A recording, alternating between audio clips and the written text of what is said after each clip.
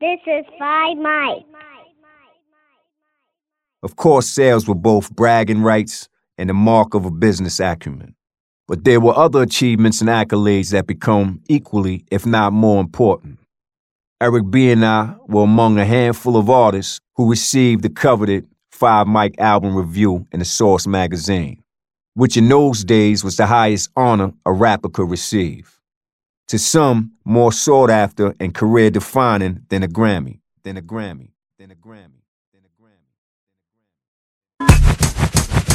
What you looking for, 5 mics?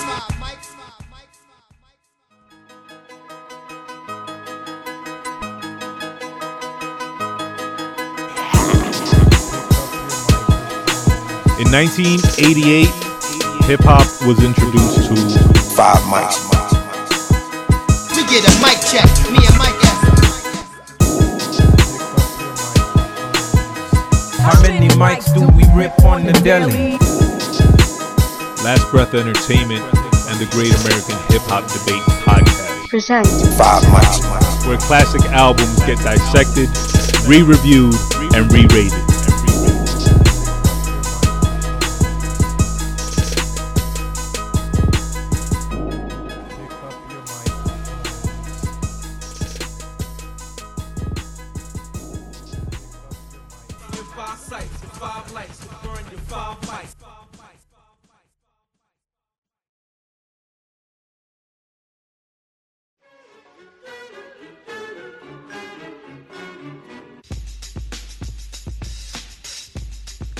The year is 1990.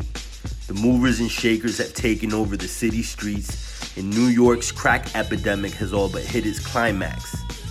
Then Mayor David Dinkins had his hands full with epic crime numbers. There were over 2,000 murders in NYC in that year alone.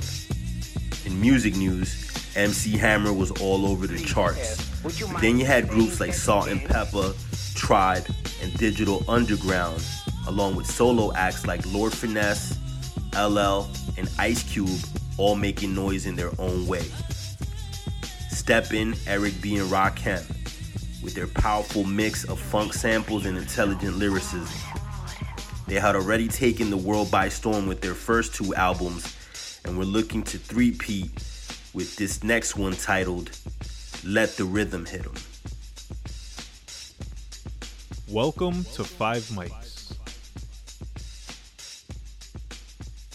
So, 1990, hip-hop was going through a change in the sense that we were attempting to leave the commercial success of MC Hammer. Yeah, Or we were attempting to counterbalance the commercial success of MC Hammer, which was like pop hip-hop. Right. Salt and Pepper had dropped an album earlier that year. Digital Underground also had dropped an album earlier that year. A Tribe Called Quest had dropped an album a few months before Eric B. and Rakim, as did Public Enemy. So I think this is when we start to see that New York is starting to try to bring a different sound. Different sounds are coming out. Tribe sound, Public Enemy sound, different forms of production, hard-hitting street music, Different but also... messages. Yeah, exactly. Ice Cube was dropping his first. And second, all within the same year. Poor Righteous Teachers had dropped. Yup. And then hit June, and Eric B. and Rakim dropped their third album, which surprised me. I thought this was their second album. Really? But in doing research, turns out to be their third album. Now, in that age of 1990, artists weren't exactly expected to live up to a third album. Yeah. The life expectancy for rappers wasn't that long. Yeah, hip-hop was still burgeoning, and careers in hip-hop weren't really a thing yet. Yeah, exactly. This album started with Paul C. as the head producer. Yeah. Paul C. Was unfortunately murdered in the year of 1989. In his own house, man. It's terrible. His protege, who would go on to become a hip-hop legend in his own right, Large Professor, That's right.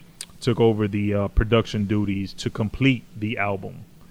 Again, I was confused because I thought Eric B did the production. Nah, Rakim. Both of them did. But Rakim, like for the first 2 albums, he handled a lot of the production. You know, obviously Eric B helped. Right, and then they brought in Paul C, and then Paul they brought C. in Large Pro to I guess assist them with producing what would become this classic album. Now, when this album dropped, it was deemed a 5 mic classic. Yeah. And we're here today to re-review and re-rate the album and see if the 5 mic rating holds up now some 30 plus years later. Or 30 years later, exactly. Yeah. Now, do y'all remember? I was a kid when this came out. Yeah. I don't recall it existing until later. I was 13 when it came out. So, I mean, obviously, the singles were Let the Rhythm Hit 'Em, In the Ghetto, and Mahogany. I heard both In the Ghetto and Mahogany. I remember hearing as a kid. How about you, Mook? Do you remember this album releasing when you were a kid? Not exactly. I remember the singles off the album, but I don't. If I knew about the singles even back then, you know, Eric B and Rakim were like, you know, gods at the time, and a lot of their music will ring bells, but possibly not the cuts off this album, you know. See, I agree, because I feel like I knew Rakim existed. I knew Eric B and Rakim from Paid in Full. I guess maybe I just wasn't in the loop enough to know that when this album came out, because I don't think the singles on this album surpassed the previous singles. Yeah. No. I could be mistaken, but I don't believe they did. To get into the album, I listened to the album multiple times. I partnered it with the Rakim book. Okay.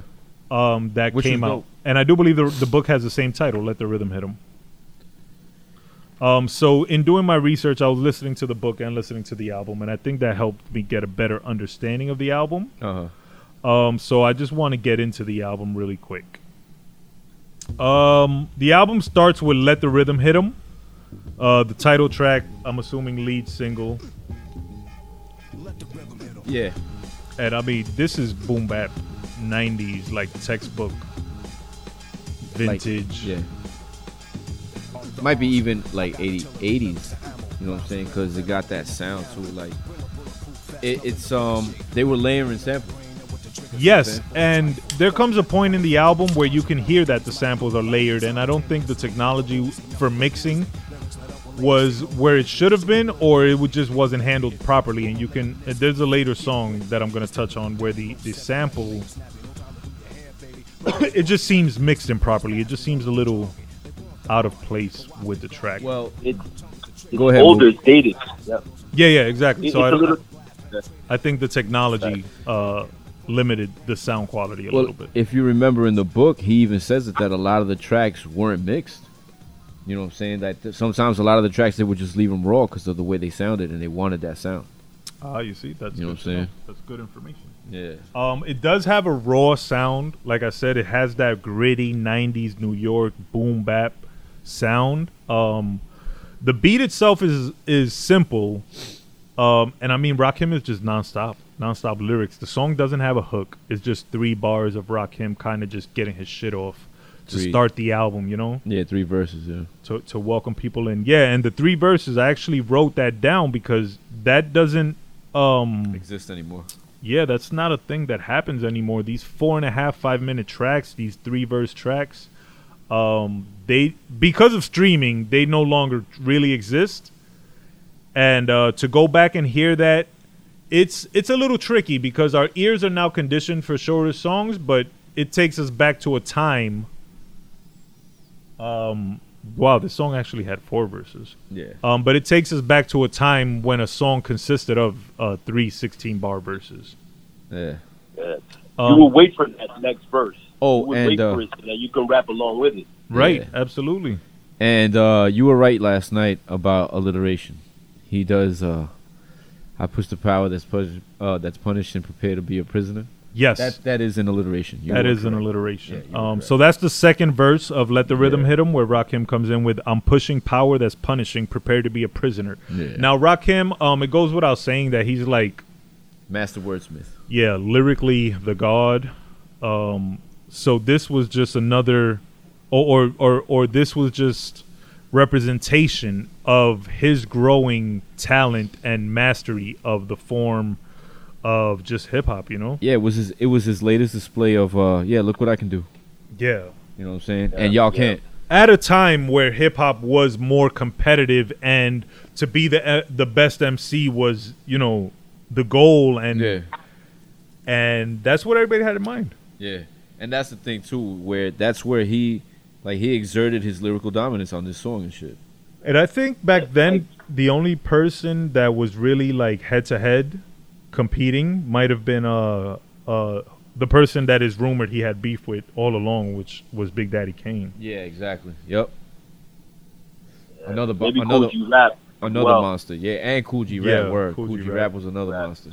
They were But it felt like he was evolving on this album for some reason. His content Rakim, he was definitely lyric, evolved. You know? He got deeper. Like he just got way deeper on this album than any other album.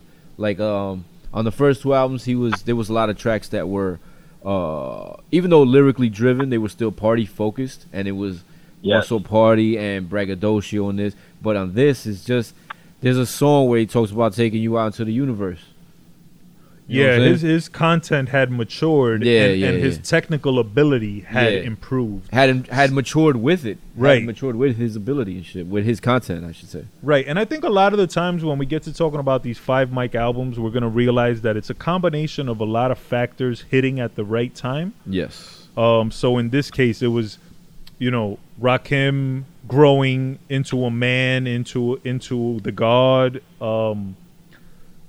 giving lessons, dropping jewels, mature content, along with him mastering, like I said, the rhyme, the tempo, the cadence, the syllables of what he's saying, the alliterations, playing with words, and then the production, you know, to that matched it. Yeah, that was the thing too. Like, and he was also able to spit at a tempo that a lot of rappers couldn't do. Yeah, so get into track 2, which is called No Omega.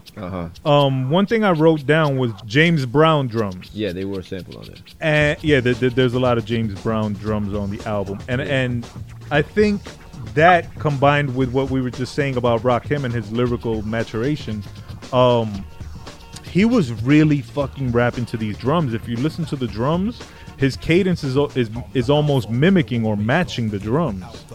Word. Yeah, he was hitting same on fast, slow, same pattern of the drums themselves. He was basically using his voice as another instrument. Correct, which is something I appreciated. Something I didn't like. This is the second song with no real hook. And I get that Eric B was doing scratches as hooks on most of these songs. But that was the par for the chorus back then. Back then, the hooks were scratches and shit. Right. But that today it gives it that almost outdated sound, where maybe someone who was doing something similar, like say Gangstar, theirs doesn't sound as outdated. Yeah. You know what I mean? Because Preem was able to do so. He was able to do basically what they were doing, but advance it, where he was able to make hooks out of other songs. Exactly. So this is primitive. DJing basically. Primitive like hook scratches. Yeah. And I just think I'm sure at the time, you know, it was appreciated more. Almost probably groundbreaking. You know what I'm saying? Yeah. For this album to have accumulated so many accolades. Right. It goes to show that the production was probably, you know, something they hadn't truly heard, and the lyrics obviously were something they hadn't truly heard. But just the lack of hooks in re-reviewing the album, I think it kind of drags and dates the album a little for me, in my opinion. Yeah. They predate Gangstar by a few years, wherein what the scratching on a Gangstar album sounds more tight is possibly because of the technology. And even getting into like the James Brown samples, like you said, the first track also got a James Brown sample. They sampled the Big Payback, but it sounds like he recreated the sample. You know what I'm saying? Instead of just taking it right off the record. Yeah, I think again, that was all Paul C and Large Professor. For being a 10-song album, I would say that probably 80% of it is based on James Brown samples and or drums. Yeah, that would be a fair assessment. Then we get into track 3, which is probably one of the most classic hip-hop songs. Yeah. One of the most famous hip-hop songs. And it's got one of the most famous lines in hip-hop. Yes. And that is called In the Ghetto. Now on this track, Rakim actually slows his flow down. Yes. It's a change of pace, definitely. Yeah, and I think it makes it like we need to hear what he's saying on this track. Like, yeah, right. What he's saying is so really important. Yeah, so he slowed it down so that we could actually hear the message that he's delivering about life in the ghetto, which is where hip hop was birthed, and and that's where we all come from, And he actually referenced, I actually wrote down bars where that's pretty much exactly what he says. So Rakim says, I come correct and I won't look back because it ain't where you from, it's where you at. Yep. Was that the bar you were referring to? Yeah, one of the most famous lines. Oh, look, you see, I didn't even know that was a famous bar, but when it ain't where you from, it's where you at. Yeah. And then he has another bar where he says, no more props, I want property. Mm-hmm. So that goes to show that he was thinking beyond the accolades of hip hop and thinking more into the future, more into the legacy and establishing wealth and stuff. And this is 1990. I don't think there was a lot of rappers, dropping those kind of bars and those kind of jewels to the people. Mm-hmm. Yeah, no, it was different. Yeah, he was on some other shit. At this point, this was like my favorite track so far on the album. Yeah, but something later on would knock that out of the box. I don't recall In the Ghetto like that. I'm not sure if the cut that I heard was different and then there's like a remix to it or something like that. But at first I didn't like it. I don't know. I didn't click. I didn't know they were saying In the Ghetto in the sample. And I, after hearing it a few times, I was like, oh no, I get what they're doing, and I could understand, and I did start liking it, But to tell you the truth, I don't even remember the track from back in the day. Do you think you don't remember the video? I don't know. I'm not sure, man. I got to go back and like watch the video, but like I said, I heard two different versions, and at first I didn't like it, but then I went back and I was like, oh no, this shit is fire. Do you think what the sample clarity that you were having trouble distinguishing, do you think that was more a production error or a technological error of the times? That's a good question. It could be a little bit of both. You know what I'm saying? Because I think so. Again, Eric B is very he was being very innovative. So there might have been things that he did that at the time were like, oh, and then now you listen to it, and producers have done it over so many times and have advanced that technology that you're like, nah, that's not it. It's grown light years since. You know what I'm saying? Yeah. I think that's another issue with albums that we're gonna bump into as we go down this road of re-reviewing classic 5 mic albums, is that we're gonna see that the idea and the creativity was there, but sometimes the technology didn't allow them to do what they needed to do, and that's gonna kind of date the sound of the albums. And obviously it's gonna be up to the individual to decide if that's gonna affect their rating today. Yeah. Then we get to track 4, which is a track called Step Back, and I thought this was probably one of the doper or dopest beats on the album. Really? Yeah, I don't know why. Something about it. Me too. It was slapping. Yeah, it did slap. To quote the youth. the youth. The youth. Rakim had a really smooth flow on this track, which I like to balance with the beat. Yeah. I thought the horn sample that they used, I thought it was really dope. Yeah. One of my favorite bars from the song was "My cipher's complete when I build with people I meet." Yeah. My cipher, he's going into his 5% teachings and knowledge, and just completing it with the people that he meets. We are a social creature. I don't know. I just thought it was dope the way he said it, the way it sounded, the message that he's delivering. Shouts to the Skull Snaps for the sample. And the Black Heat for the samples. Bob James, of course. The Mardi Gras. That's in the beat. That's why it slaps so hard. That Bob James sample. Oh, okay. Another song without a hook. Yeah. Scratching again. At yeah, and it just a step back. Awesome juice. Not shit. that I don't like it. You know what I mean? The what? Mook, what was the question? Oh, go ahead, Bruce. No, I was just saying, not that I don't like it, because again, I thought this was a really dope track. I like the beat, I like the flow, but the no hook thing, I don't know, it was kind of getting to me. And Large Professor, I figured that. And Large Professor also sampled Eric B. and Rakim. He sampled Microphone Fiend on this song. You know what I'm saying? So your lack of hooks really got to you, huh? Yeah, I guess, I don't know, I guess because I'm a product of later music and listening to different genres where hook missing is almost unheard of. I don't know. I know early hip-hop didn't always have a hook, but I was just kind of wishing or looking for a hook. Yeah. Then we go into 5, which is like an Eric B solo. There's no lyrics on this. Yeah. It's just dope scratching, obviously this dates the album. Yeah, big time. Because this was a mandatory cut on hip-hop albums where the DJ had to have one track where it was just him and the track and him scratching on it. Right.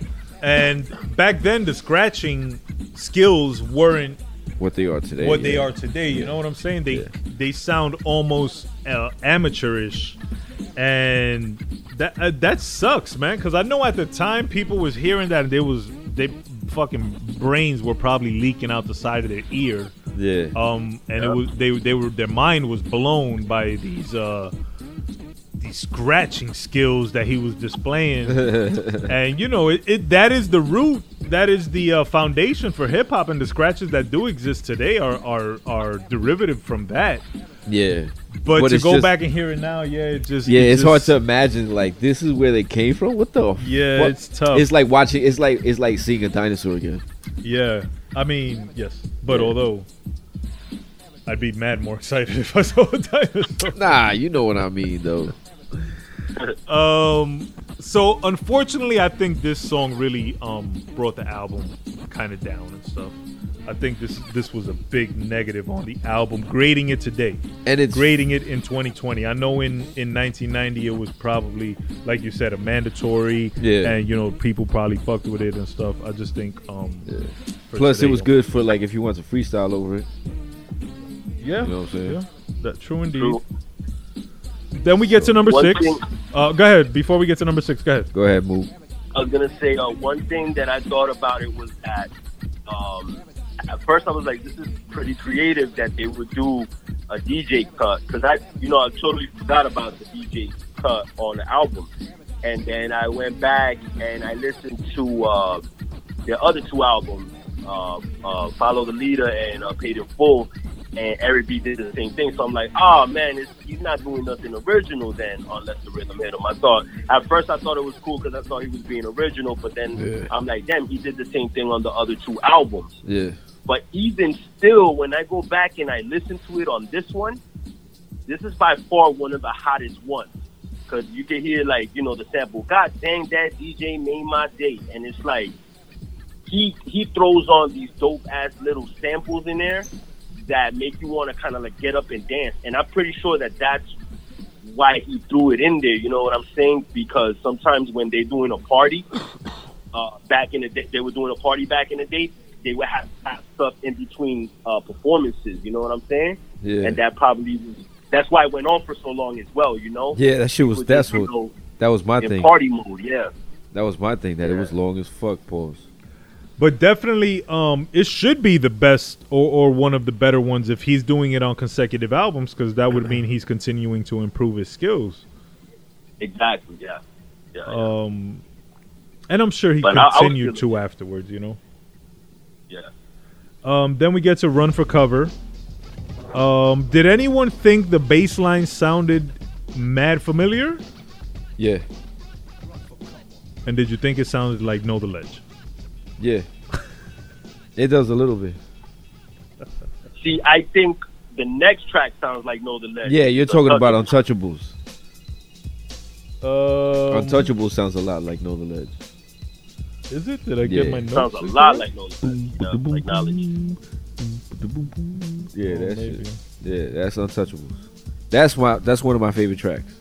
He kills that shit because he's got to spit that rapid flow, and he fucking bodies that shit. And that's where he says this is poetry in motion. Yeah, he kills that shit. He fucking bodies that. Yo. And that's Untouchables, track 7.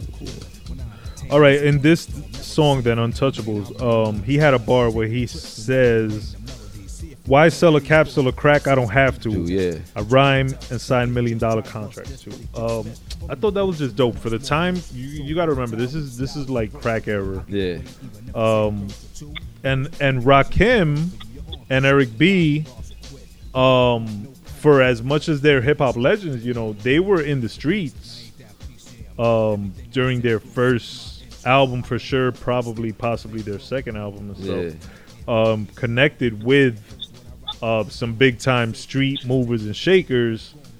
So I guess this bar, or I believe this bar to be further example of the maturation of Rakim and the messages that he's trying to deliver to the fan base and to the people. Yeah, he kills some shit on this, and I definitely appreciate that. You know, again, this takes us back to when hip hop was giving us lessons and giving us jewels and raising a lot of kids who maybe didn't have parents or adults around to give them these life lessons without them having to experience it. Yeah. Nah, this is a crazy track though. This is poetry in motion. Try to stay close. Then we get to another big track, one of the more famous Rakim tracks, Mahogany.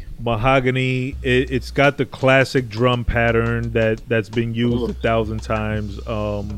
From Biggie's Story to Tell done used it. Akinele done used it. But I love what Rakim does with it. Yeah. This is the Al Green sample. This is Rakim's love song. Basically, yeah.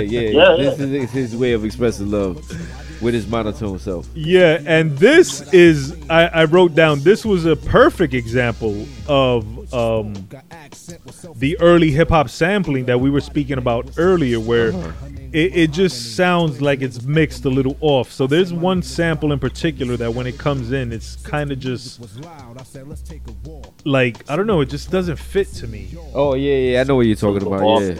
Yeah, not that it's off like time wise, just that the way they bring it in and out sound wise, it doesn't sound. It sounds raw. Going back to what BS I said earlier about them probably not mixing it to try to keep that authentic raw sound. I think that's really on display with the use of the samples in this song. One of my favorite bars that he dropped in this song. She asked how come I don't smile. I said everything is fine, but I'm in a New York state of mind. That's a sample for the song New York State of Mind in the song. Yeah. That's Rakim dropping Rakim bars that would live on for 30 years and be sampled by other artists. Definitely one of the most influential rappers. Yeah. I think he really influenced Nas with this album because, like you mentioned, I had that written down when he mentions New York State of Mind on Mahogany. You mentioned he says, my cipher complete. And you know Nas says that spit the phlegm on the street, wipe the phlegm off the sins, made my cipher complete. Yeah, but they shit. sampled his voice when he says New York State of Mind. That's in the actual No, song. yeah, but what I'm saying is he was heavily influenced by this album in creating Illmatic. You know what I'm saying? Because he uses both those elements. And then there's another flow. I think it's on "Keep 'Em Eager to Listen" that he's like, "It ain't hard to tell." Yeah. So I heard that as well. Yeah, definitely. I think really Nas has been public with his credit to Rakim. And I recall Nas being called a young version of Rakim when he was first coming in the game. Word. But that just that goes back and reaffirms the legend and the lyrical. I hate to say it again, but the lyrical god that was Rakim. He was something that hadn't been heard before. Yeah, he was doing shit that wasn't being done. Yeah, and this album in particular, for what it lacks production wise, more than makes up for it lyrically. Exactly. Then we get into number 9, "Keep 'Em Eager to Listen." I love how the song starts. Yeah. How it comes in, I really love it. But the song itself, there's nothing spectacular about it. Even I want to say there wasn't even really bars that stood out to me. Yeah. I kind of felt like this might have been the first filler song. Yeah, you think so? Besides the DJ shit? Yeah, I don't even consider the DJ shit a filler song because, like you said, back then that was just a regular song that would be included on the album, so you expected it. So I don't consider it filler. But this one, due to its just lack of standing out or I don't know, it wasn't special. It wasn't memorable. It wasn't replayable. And it was fucking 4 verses long. So yeah, it was long, and I think this would be considered to me my first skip. If I were to go back and replay the album. Right. Okay. Now, the fact that it I guess I'll go into that later. So after that, we get into the last song of the track, although my version of the album considered like an extended version, contained an extended version of Let the Rhythm Hit 'Em, the first song. But on the normal album, the last song is called Set 'Em Straight. Yeah. Again, James Brown drums, Rakim riding them, perfectly paused. And again, no hook. Bobby Bird. Bobby Bird? Yeah. What is Bobby Bird? Oh, the sample? Oh, well, it sounds like. Yeah. And African music machine. James Brown. Mr. Brown. But I did like the album. I did like this song, Set 'Em Straight. I thought it was a good song to end the album with. I enjoyed the production on it. The no hook thing messed with me again. But he was spitting some shit though. But overall, lyrically, a lyrically superior album.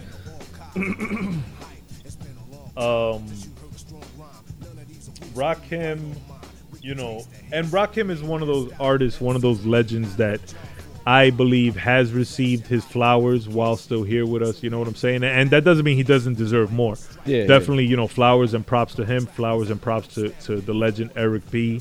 The combination of the two is something, obviously that's hip hop history. Rakim is in the lore, in the halls of hip hop lyrical legends.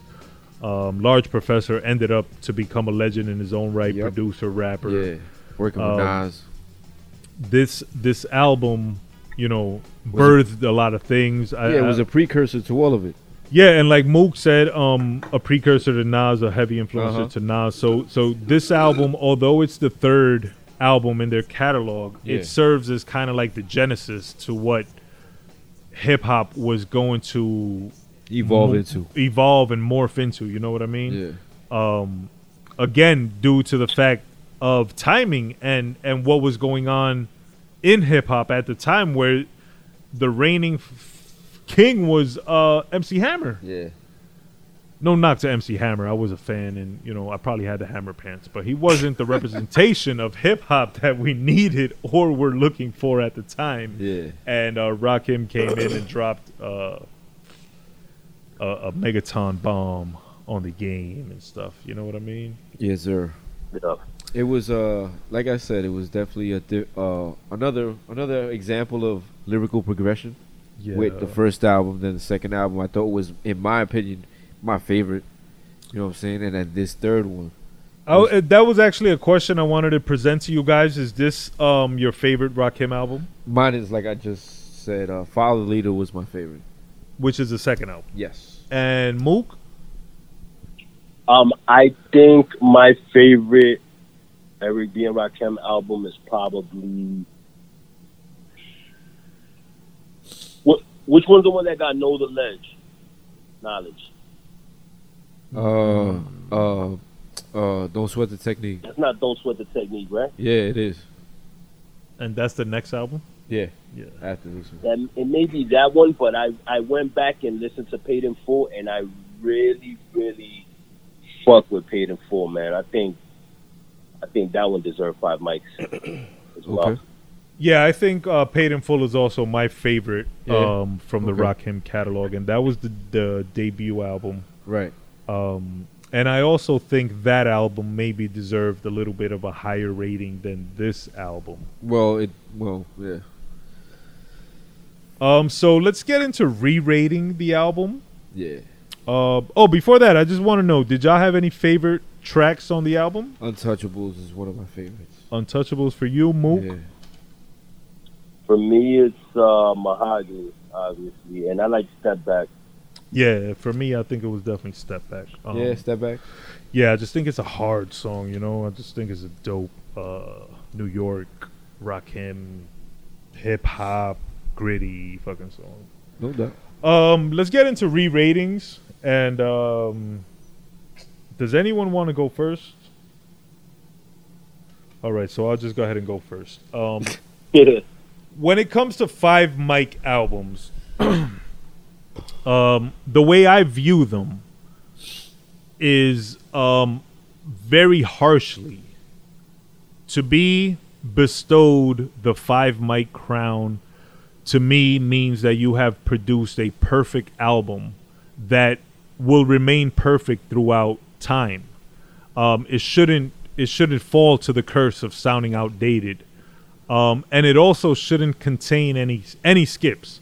There's some people that'll tell you a 5 mic album can contain 1 to 3 skips, and that's cool, you know, that's their opinion. Yeah. But in my opinion, when I rate albums, I think a skip automatically drops it from a 5 mic from being a candidate for 5 mics. Yeah, exactly. It's perfect. So with this album, Let the Rhythm Hit 'Em, it received 5 mics in 1990. In 2020, I'm gonna have to drop that rating. We don't do half mics, so I'm gonna give it 4 mics. Yeah. The reasons being, again, the lack of hooks. To me, I don't know. I guess I needed the hooks, or at least some hooks. Yeah. The scratch hooks that were there, I think they could have been a little better. But again, they were good for the time. Cutting edge. It had a skip to me, in my opinion, which would be keep them eager to listen, which is ironic because it did not keep me eager to listen. Rakim is a legend. Eric B is a legend. This is a legendary album. But in rating it for 2020, I'm going to give it 4 mics. Feel you. So go ahead, BS, and give me a rating on this album. I remember when when I heard pieces of this album when it came out when I was younger, when I was a kid, and the one song that obviously stuck out was "In the Ghetto" and shit. I remember the video and everything, and I thought it was dope as fuck. I would later on, actually listen to it in its entirety and shit, and actually be able to understand what he was saying and shit. And I thought it was complex and shit, but even then, I still thought, only being maybe a few years removed, that it did sound kind of dated and shit. It was something lacking that other artists were already doing. By the time I actually went back and listened to the whole thing, Right. you know what I'm saying? So, and the production, like I said, at the time, yes, it was. I like most of the production. There was a couple. I probably skip a couple tracks, here and there. Like the DJ shit, I'll skip, and probably like the last track, I'll skip.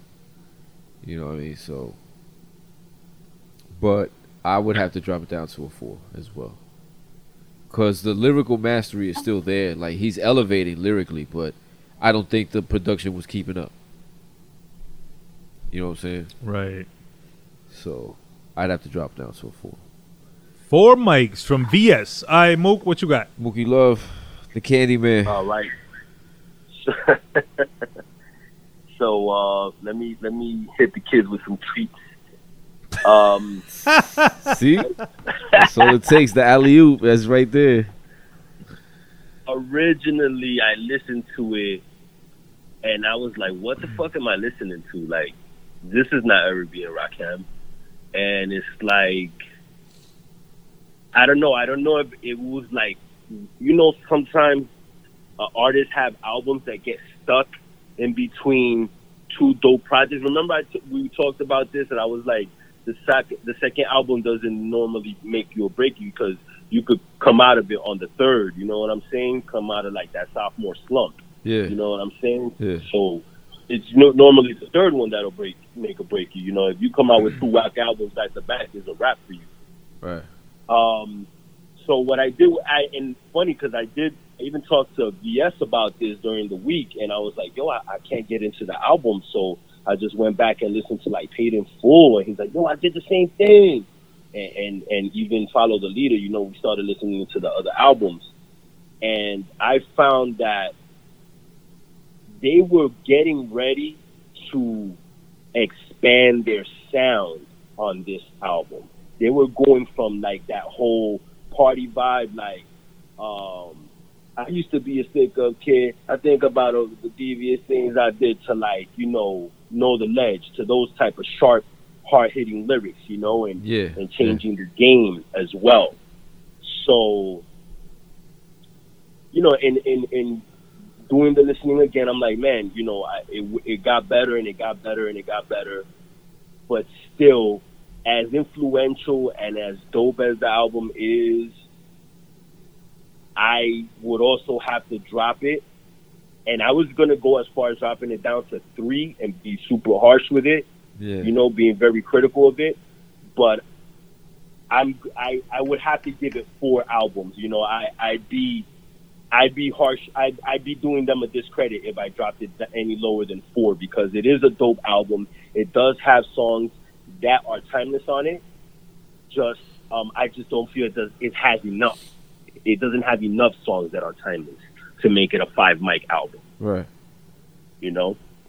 Yeah, so we're all in agreement that, and wow, although this is only episode 2, this is the first time that we've had to downgrade an album's rating. Yeah, buddy. So it hurts though.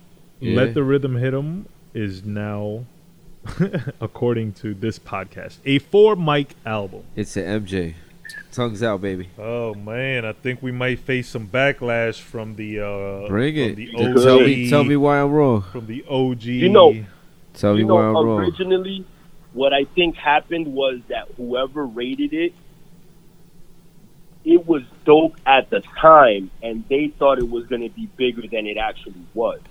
And we were looking for the actual article of the rating so we could see what the who rated it and what their thoughts on it, why exactly they gave it 5 mics. But it doesn't seem to be available online. If any of the listeners can find a link to that, feel free to send it. Yeah. Also, to all the listeners, we want to hear your opinions on this album. Does it sound dated to you? Does the lack of hooks mess with you? Do you think there are any songs that are considered skips? And what are your ratings on this album? Feel free to drop those at the GAHHD_podcast page. Make sure you follow that page. And yeah, shout out to Eric B. Shout out to Rakim. Both legends in the game. Shout out to everything they accomplished and everyone they influenced. But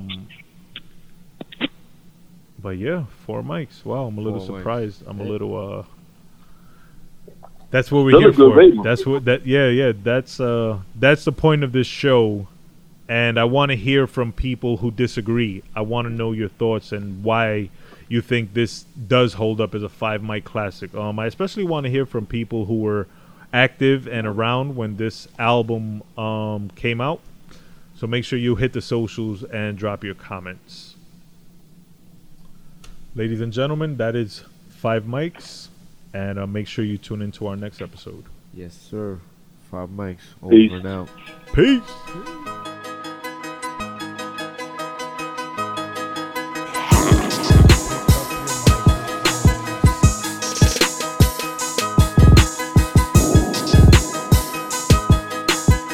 We get a mic check. Me and Mike F.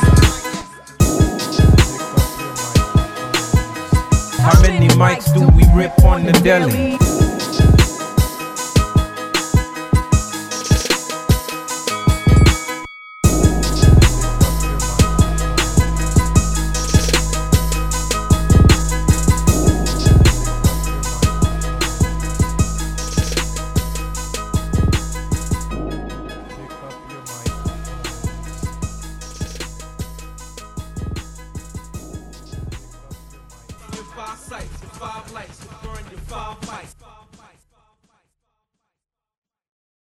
This is 5 mics.